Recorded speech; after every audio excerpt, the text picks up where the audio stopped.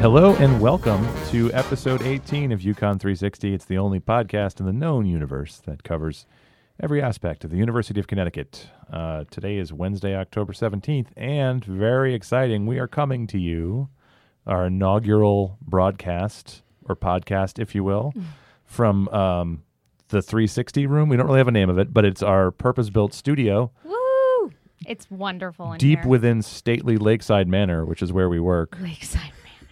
It sounds beautiful already. I Is hope the- it is the sounds Bat as Cave beautiful. underneath? The back. This could This be. could be the Bat Cave. We need I to would come be up. down with that. We need to name. come up with a name for our studio. So if you have a name in mind, tweet us at Studio Yukon Podcast. 360 on the Sunset Strip. Well, see, that's already a thing. That's Studio 60 though. Oh, We studio do 360. No, it's- on the Lakeside Strip. Oh Ah. boy. Okay. Well, you could probably do better than that. We I can. have We the could definitely do better than 77 that. Sunset Strip theme song at home someplace. See. So we're very excited, obviously, about that. We're also excited about the show we have for you. We have a lot of great stuff coming up, and why don't we just get right into it? Do it. Why don't we get some husky headlines?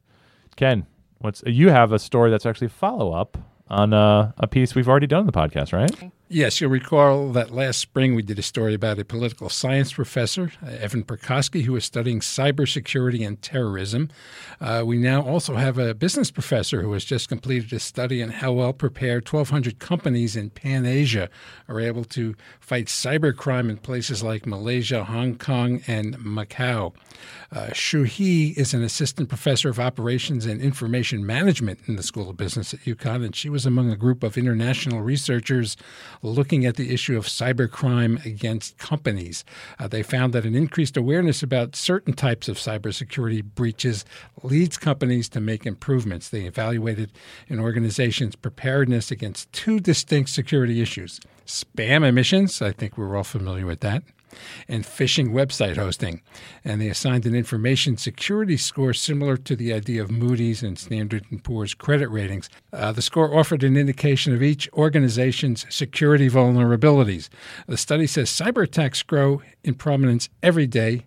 Last year, 2017, was the worst year to date for data breaches. The support for this grant on the research was from the National Science Foundation and the Public Policy Research Funding Scheme from the Hong Kong Special Administrative Region Government. So that's a lot of heavyweight support for a big problem. I have some news. You know how much I love capital and real estate news. We do. I'm happy to say that we have completed the sale of our former campus in West Hartford, Connecticut, to a global technology and innovation firm called Ideanomics, which paid $5.2 million for the 58-acre parcel. They have big plans to develop something they call FinTech Village. It sounds very exciting. I can't explain it because I don't know anything about it. But so we sold the campus, obviously, when we moved to downtown Hartford, the beautiful downtown Hartford campus. And in case you're wondering, state law is pretty explicit about what we can do with that money. So, for example, we cannot buy a podcasting limo. Oh, I looked into it, shucks. tried. What about a helicopter? And we can't, no, it has to go to capital projects. So we could build a podcasting mansion. We could build a podcasting mansion, but instead what we're going to be doing, at least some of the money is going to go to remediation of the Stanford Garage property, which is now yes. surface parking. They knocked that down. They knocked it down. It was very scary. And now we're going to remediate it. Good. We so, need to do that. Yeah, so congratulations to Ideanomics and good luck with FinTech Village. Julie. Hey, we've got a couple researchers at UConn Health, Christopher Nold, an obstetrician, and Anthony Vella, who's an immunologist, who took a look at premature birth, which is the leading cause of infant death and disability in the U.S. They realized that there's something that prevents women's bodies from rejecting their infant the whole time they're born, and they thought maybe that breaks down sometimes and the protection stops and the body's like, okay, get out. So they found this cytokine, which is a type, I don't know how to pronounce that, but it's a type of protein that's released in the body, and it comes out in response to a perceived bacterial infection. And there's actually a drug available that blocks this specific type that comes out in pregnant women right before they give birth. So they're going to look into, it's called GM-CSF, that's short for something very difficult to pronounce, and they're going to look into using that to prevent premature births. So they're trying to patent it. Oh, very cool. All right, let's turn to our stories this week. Sometimes people ask me, what goes on in Lakeside? What kind of stuff do you do there? Is it just that you're preventing people from getting knowledge, Tom? That's what they say to you. Reporters say because that to me a you're lot. Kind 'cause of that is my job. You're kind of a policeman. No, that's not true. But we have a roster of talented people here, talented communicators, including one Elena Hancock. And that's a great segue to Ken's piece. Ken, you talked to Elena about a pressing issue in our world. I did. Just last week, the United Nations Intergovernmental Panel on Climate Control put out a report describing the immediate consequences of climate change. That was a little bit more than we previously thought.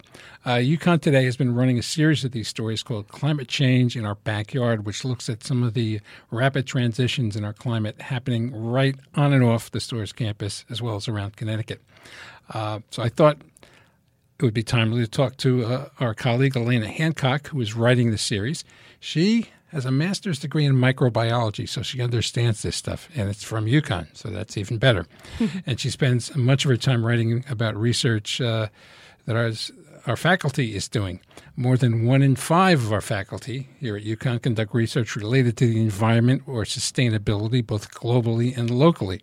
So in this very room, last week, we sat down, and Elena and I started talking, and my first question was why she decided to do the series.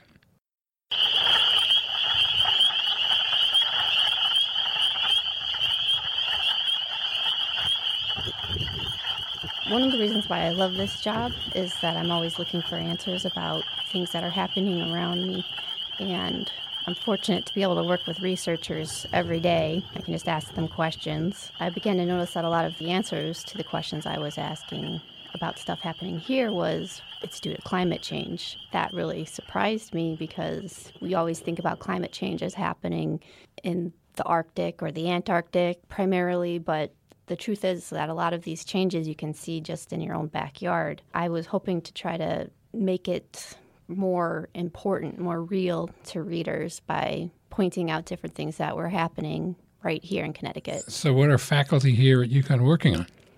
Oh, a lot of different things. I covered a lot of different topics, from insects to forests, different animals that are endangered, being affected by climate change. One of the things you talk about is something described as citizen science. What is citizen science, and how does that play out? Citizen science oftentimes involves apps on phones or ways that you can contribute data to scientific research projects. Examples include iNaturalist, where if you find a plant or an animal, you can take a picture and you can upload it, and scientists can then use that data in their research. You did a story about something called camera trapping. What is that, and why is it important? Camera trapping uses camera footage to track animals remotely. Researchers will put cameras into a forest, for example, and then they can look at that footage to see who's there, how many, when, and it's a great way for them to research remotely in terms of the costs. It saves a lot on labor. It allows them to gather data they may not otherwise be able to gather. What do we have cameras looking at in Connecticut? They're tracking all sorts of animals, bears, bobcat, deer. They're learning about the densities of deer and tracking how many deer we have in different areas of the state, for example, and the more elusive animals that may be harder to spot, like bobcats. One of the stories you did talked about the Connecticut Bird Atlas. I know we have a very large birding community. We have the Audubon Society. So what is the Bird Atlas here in Connecticut? The Connecticut Bird Atlas is an extensive undertaking. It's actually a repeat of a census that was done in the 1980s. This current atlas is focusing on compiling even more data than the previous atlas. They are collecting data on the birds that are here year-round, what they're doing, where they are, and how those populations may be changing over time, with the ultimate goal of providing the Department of Energy and the Environmental Protection with data to help them make conservation decisions. We do have a lot of folks I know studying trees in Connecticut because there is an issue, I guess it's nationwide, about deforestation. When from the time the Pilgrims came over and they started knocking trees down to build houses, deforestation has been an issue. Where are we with that right now, with particularly respect to New England and Connecticut? We're at an interesting point of time right now. New England has been deforested twice since the arrival of the settlers, and right now we are seeing the effects of climate change in terms of our forests. If you look around, the gypsy moths have had a huge impact. We're starting to see new invasive insect species such as the emerald ash borer, which is going to devastate the ash tree population. And a lot of the trees that we have now are nearing the end of their life. So there's a lot of change going to be happening in Connecticut's trees in the coming years. In the years between 1985 and 2010, development was leading to the loss of 13 acres of forest every day. Every day? Every day. That's a lot. That is a lot. You had the opportunity to go out with a class in the field. Tell me what that was about and what happened. Oh, it was so much fun. I went out into the Yukon forest with a field herpetology class, the study of amphibians, and we found some reptiles as well. But we went out at dusk when you really start to hear a lot of the springtime frogs making their calls for mating. And the students and the researchers I went out with, it was just such an amazing experience, because at first we're suiting up in waders to go into this, what used to be a field, but now it's flooded because of the resident beaver population. So we're walking around in water, sometimes chest deep, tripping over trees and stumps, all in the search for frogs and snakes. We saw bats, we saw nighttime birds, we saw frogs, of course, fishing spiders, and just the energy and excitement from the students who at first were a little tentative. And then by the time we were done with the night, someone yelled, "There's a snake in the water." And instead of running away, everyone ran toward the person so they could spot the snake. It was just really cool. What did you learn about invasive plant studies that are going on here? Well, actually, it was invasive plants that really started to inspire me to write this last spring, because you notice when things start greening up in the springtime, it's often the invasive species that are greening up first. And that's one of the ways that the invasive species gain an edge on our native plant species, as they start greening up first and they start making their carbohydrates so they can edge out the native plant species. So we've got things like the multifloral rose and the barberry greening up, crowding out our native plant species. And these native plants are important because they support the native food web. Without the native plants, you don't have the native insects. And without the native insects, your native bird species and animals further up the food chain suffer as well. And another thing on top of that is, as these invasive species gain a foothold, they crowd out the native plants. There's more pressure for the deer to eat the native plants that do survive. These native plants are just getting pummeled left and right. If you notice, there's not as many insects around. That's one of the reasons. Notice a lot of the native birds may not be as prevalent as before. That's one of the reasons. So the food web really starts at the bottom of the chain with these native plants that are really struggling right now. Learning about the environment is not just something that happens by accident. There's classes, there's faculty doing research, but now there's a requirement for students in their general education courses to really learn about what's going on. How did that come about?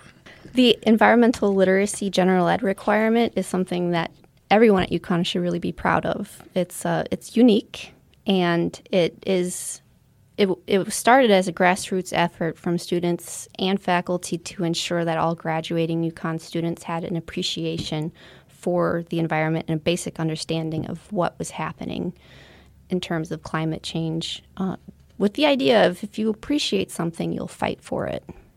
And that is another reason why I enjoyed going out into the field with a field herpetology course. Is if you aren't in nature, you don't appreciate nature, how are you going to protect it? We've all heard of the tale of two cities, but there's another tale of two species that you would like to talk about. Yes, these two species are right here in Connecticut. The story really told the different outcomes that animals can have in terms of how they adapt to climate change or don't adapt. We have, on one end of the spectrum, we have the marbled salamander that is actually benefiting from the warmer winters that we're experiencing. And on the other end, we have the salt marsh sparrow, which they're projected to become extinct within a few decades. They're being hit pretty heavily. The marbled salamander are the top predators of their ecosystem. They go into a pond and they eat everything else. One of the ways that the researchers are able to tell if the salamanders are there or not is you'll have a green pond, because all of the animals that may have eaten the algae have been eaten by the salamander. But I just thought that was interesting. Right here in our state, we can see two vastly different outcomes to climate change.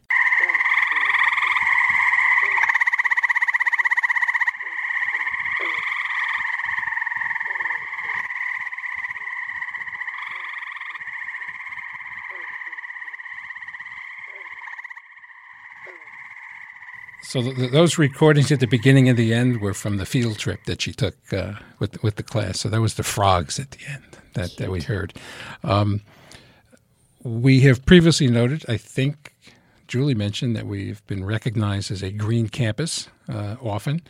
But the grassroots efforts of our students and faculty who are paying attention to this closely led the University Senate to establish an environmental literacy requirement for general education here at UConn. So now all of our students will leave the campus with a basic understanding and appreciation of the environment from diverse perspectives. And if you want to read Elena's stories, which I hope you will, you can go to the UConn Today website, which is today.uconn.edu. On the left side of the homepage is a tab list. Go to the one marked Series, and that will take you to the page where you can find Elena's stories.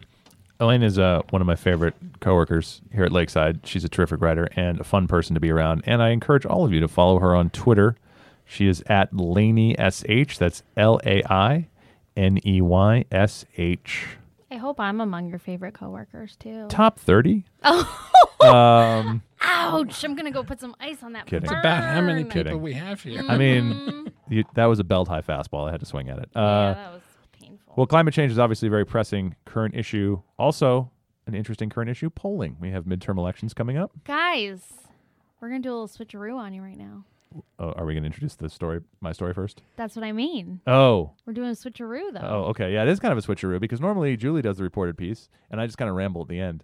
But this time, I did a reported piece. And I'm going to ramble. Hey!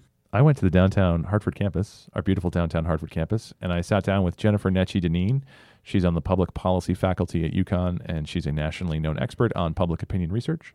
She also worked with me on the late lamented UConn poll, and I wanted to ask her some general questions about polling and about how to decide if a poll is reliable, and also wanted to talk to her about the midterms and what people should be looking for when they read news reports about opinion polls. I think a lot of people tend to see polls as purely a predictive tool, but that's not really the purpose of a poll, right? No, yeah, they're not predictive, and they have a short shelf life. And so polls are really, they're taking the temperature, or the pulse, we like to say, of what a race might look like at a particular moment in time. That doesn't mean that's what the race is going to look like at the end. And so pollsters are often held to numbers that they put out maybe in October, especially when we're talking about the midterms. And the dynamics of a race are going to change quite a bit. Midterm elections, voters tend to make their minds up much later than they do in a general election. The campaign season is a bit shorter. It may not feel like that, but it is. And they're getting less information. There's less advertising early on. Even though congressional races have gotten expensive, candidates are really consolidating. They're spending closer to Election Day. And so voters aren't getting as much information. If you look now at the difference in numbers between, let's say, a sample of all registered voters and a sample of likely voters, those numbers still look very similar right now, which makes me think that over the next 2 weeks, things are going to move a little bit as voters firm things up in their minds. And we hear that a lot, likely voters. Talk a little bit about how pollsters determine who is a likely voter. Sure. It's everybody's secret recipe, or we like to call it the special sauce.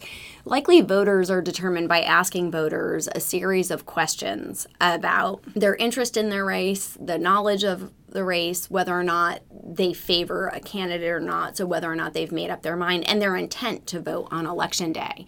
Some pollsters have a fairly loose likely voter model, so they might ask 2 or 3 questions. Some pollsters have a more extensive likely voter model that's like 6 or 7 questions.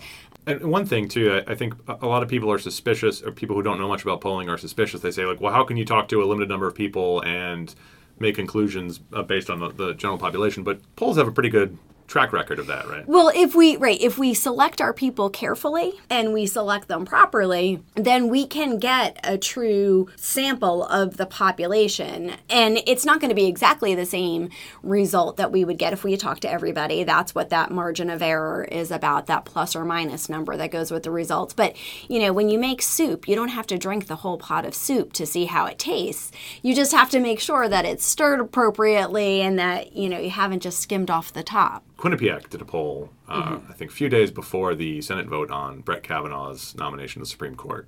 Before that, there had been a lot of sort of media coverage and media essays and things about kind of like this is going to really inspire women to vote Democratic. This is provoking this anger among women. Right. And the Quinnipiac poll showed that among white women, it was basically evenly divided. I think it was 45-46. What does that tell you when you look at something like that? When you look at the demographics of a poll, I mean, is that something that you pay close attention to? It is something that we pay close attention to, but it also, to me, that says more about the narratives that we develop than it does about polling. And I think sometimes when polling doesn't fit our narratives, people assume that it's wrong or that it's biased or some. And I don't think that's fair. I think, one of the things about what we're seeing with the relationship to Kavanaugh, and the expectation that it would change women. Part of that is just there's not an expectation that it would change men, right? And so gender dynamics work in both directions, but we create this narrative and the media plays out this narrative. And so I think part of it is that narrative implies a lot of things. It implies that gender is more salient to people than other characteristics or other attachments, including their partisanship. And the political science literature tells us that's not necessarily true. When I was at UConn as an undergrad, one of my professors, Howard Reiter, said this is a really boring truth, is that Democrats vote for Democrats and Republicans vote for Republicans. Right. It's true. And we're seeing that with the Kavanaugh data. There's a narrative that says Kavanaugh motivate Democrats to come out and increase Democratic enthusiasm. And then there's another narrative that says it's going to rally Trump's base and increase Republican enthusiasm. And what we're seeing is it's made the blue voters bluer and the red voters redder. And those people weren't going to change their mind anyway. The narrative that the election will come down to turnout is kind of boring. But, that's sort of what polls tell us, right? That the election will come out down to turnout. Yeah, no, absolutely. And I appreciate that the media is looking for an interesting narrative. But there's a lot of work in political science that tells us that these game changer events, or what some scholars have named them, really are not game changers.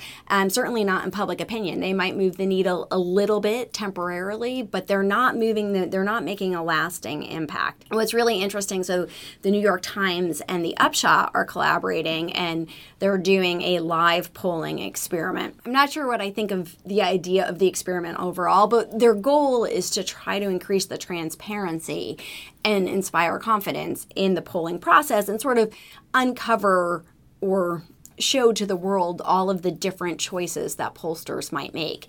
And when they're doing that, they're showing their results, but they're also showing their results under different turnout assumptions. And then they're showing their results under different weighting assumptions. Weighting is a statistical adjustment we do to the data to correct for non-response when some groups of voters don't respond in a significant number. And so on one hand, it's great because you can go on their website and you can look at how your polling estimates or predictions about the election might look different under different scenarios. I think there might be a downside too because it implies a certain level of understanding or knowledge. This can inspire confidence and sort of unwrap the process, but it can also maybe make it look a little bit suspect and like it's malleable. These different voter turnout models are not based on just guesses or what we think might happen. There's theory that goes behind them. So there's different theoretical models we can use to make decisions about the data. So, everything we've talked about and kind of giving people a primer on what to look for polls, how they're not predictive. Who's going to win in 2020? No, I'm not. Is it Taylor or Kanye? Yeah, that's right. No, I guess as a last question, what should people be expecting in terms of polling between now and Election Day in the midterms? Is there anything they should look out for? Is there anything they should pay close attention to? It's important to look at the body of work being done. So what I wouldn't do is put too much faith or stock in any one piece of information. I think it's important to, as I said earlier, gauge a poll in the context of the other polling you're seeing in that state, but in lieu of that, also in trends that you're seeing. Sometimes polls, outliers can be an indication of movement, but sometimes they're just, they're just estimates that are not as close to the final outcome as some others. And so I think it's really important to look at the national trends and the direction that things seem to be moving in general and not just focus on one poll. All right. So that was interesting. And thanks again to Jen. If you want to follow her on Twitter, her Twitter handle is @JNecciDineen. That's JNECCIDINEEN. And now, those that we've heard your complaints that Tom's History Corner's old hat, it's tiresome. Yeah. You want something new, something fresh? So we're going to get a name with this? We now, do. We have or- a much better name than Tom's History Corner. Ready for it? You ready? It's Julie's History Corner. Hey-o. Hey. Julie, you decided to look into some Yukon history this week. I did. Tell us what you found. Since you did an interview this week, I was like, maybe I'll do that. I just started by looking at a random issue of the Connecticut Daily Campus from when my parents were in school here to see what was going on then. And I found a great story on the first page that I looked at, which was January 26, 1983. So let me ask you a question. When you think of college students, do you think that they're good at like cleaning and cooking for themselves? Depends. Yes, I would say Generally not. generally not. Yeah, and when you came to college, did you expect like that someone from the university would be cleaning the building for you? More or less. Yeah. So you must not have lived in what I believe may have been UConn's first learning community, which was a student-run dormitory called the Intentional Democratic Community. So the lead story in that January 26, 83 Daily Campus announced that operations of the IDC were going to be taken over by the university after nearly 10 years in students' hands. The IDC was in Rogers Hall in Northwest, or the Frats.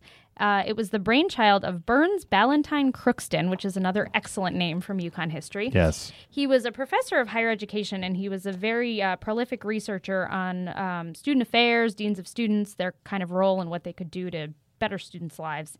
And he established the idea of a learning community in a very true sense of that phrase, a dormitory where students would learn how to contribute to a community. His proposal pulled in teachings of everyone from John Locke and Thomas Jefferson to Maslow and Chickering to organizational change theory and even Lord of the Flies, which you might think may have been how this all went down. But no, he was using that as a cautionary tale against what happens when you break away from a society. So he wanted these students to be part of a little insular society. Do we need to bring Thorson in about Thoreau here? Maybe. The students who lived in IDC were expected to maintain the facility, do some of the cooking, and hold regular meetings to run the community. Each member had to earn 2 credits of work a week, which a story from 1982 said could be for things like baking bread, which earned 2 credits, or cleaning 2 bathrooms for 1 credit each. I was a little confused about why the bread was worth more than the bathroom cleaning. I don't really understand that. I found a group on Facebook of former IDC members, and it had some really great pictures, which I showed you some of, and a pretty good explanation of how it worked, posted by someone named Regina Mary. She wrote that the IDC was a co-ed student-run dormitory at Rogers A&B from 1974 to 1983, conceived by Professor Burns B. Crookston, who had his roots in the 60s student protest movement, and administered by the 120 resident students. The administrative liaison and trusted counselor was Jane Freed, who we'll hear more about in a bit. There were no authority figures other than ourselves. We performed jobs, cleaning, planning meals, washing pots through a labor credit system, and spent the money we saved on social and cultural events we democratically considered at community meetings. We thrived for years and learned critical lessons on life and friendship. It was, quote, more than just munchies at 11 p.m. I don't know what that means, but it was the title of a lot of their events and things, reunions. that they've Munchies at held. 11 It's a p.m. I can give you marijuana- a pretty good clip. That's Yes. a reference to marijuana I cigarettes. understand that. I was trying to be, Jazz cigarettes, we called them in my day. coy. And it sounds like these people were studying the hippie communes of the 1960s. That's what it is seems like. It was exactly a what this is. university-sanctioned commune. Yes. However, 9 years into it, the university administration had its own view, and amidst the conservative turn of the Reagan years, nixed IDC in 1983. We weren't perfect. We were figuring out who we were as are most college students, but Crookston was right. IDC absolutely worked because 30 years later, we are still a supportive, caring community. How many student groups can say that? By the time the university was first talking about taking it over in late 1982, the dorm had acquired an image of being a, quote, wild, freaky place. Not at all what Crookston envisioned it to be. And the October 13th, 82 story titled IDC Told to Shape Up or Break Up says the residence hall was littered with cats, dogs, and napping students who had previously graduated. Oh, boy. And were supposed to be Cats and dogs gone. living together. I don't understand that. In Northwest, yeah. Apparently, its members had been pretty apathetic about the whole thing for most of its existence. The last 6 years, according to that story, a maid had to be brought in at least once to clean up their mess. And the IDC was warned by Jane Freed, who you may remember from a few minutes ago, was one of the founders, but was, by the time this was being considered to be closed, was an assistant director of residential life. So she was warning them to clean up or lose their status. There was a lot of turmoil involving Res Life in this era. The impending closing was announced a few years after the infamous End of the World party, where students in the old South Campus threw a kegger and caused $15,000 in damage after they were told their dorms were being converted to co-ed. And the paper right after this IDC threatened to be closed story talked about some more plans to turn more dorms to co-ed, and students were threatening to cause even more damage. So they hadn't learned their lesson from the End of the World party. Perhaps they had. So 2 days after that story about the IDC, the Daily Campus ran 2 letters to the editor, one against and one saying it was warranted. In IDC Closing Unjustified, IDC President Robert H. Richter said the Office of Res Life's allegation that the closing was in response to the deterioration of residents' commitment to the maintenance and organization of the student-run dormitory is emphatically and unequivocally not the case. He italicized "not the case" and ended that with an exclamation point. He said they were more committed than ever and went on to cite Thomas Jefferson's tyranny of the majority fear and explaining the principles, and it was all very highfalutin for this commune, glorified commune. He claims that they were given just an hour to clean up after finals and blamed the university for not replacing their buffer and holding their unbuffed floors against them, and said the IDC had no say in their fate. The university is taking a frightening step towards centralism and uniformity. And below his letter is one from someone named Paul D. Tortland, who I couldn't find who he was then, but I think he was a graduate student here at the time. He's now a doctor. And he argues that they don't appear to be fulfilling their agreed-upon arrangement. And he said, he closes with a nice little zinger. Finally, a claim was made that the IDC runs by natural law. I must point out that a basic tenet of natural law is the concept of entropy, the natural tendency of systems to move towards increasing randomness and disorganization. Zing. I rest my case. So they had a rally. Res Life didn't back down. Jane Freed was like, guys, you never developed the momentum that you should have, and you're not living up to your goals. USG said the university was violating the Student Bill of Rights by not soliciting student opinions in the decision. Freed tried to give everyone a little perspective on the matter, saying the right to vote is guaranteed in the Constitution. The right to live in IDC is not. Offering an explanation very similar to I brought you into this world and I can take you out of it, Carol Wiggins, the VP of Student Affairs at the time, said the IDC was created administratively without student input, and so it was closed administratively. If it had been working according to Dr. Crookston's plan, there would have been no reason why we would want to end the IDC. I have a question. Yeah. What happened to Professor Crookston? Where was he in all this? Unfortunately, Professor Crookston died in 1975, and when he died, no one took over as advisor of the IDC. So students became less involved, didn't hold meetings, they didn't clean.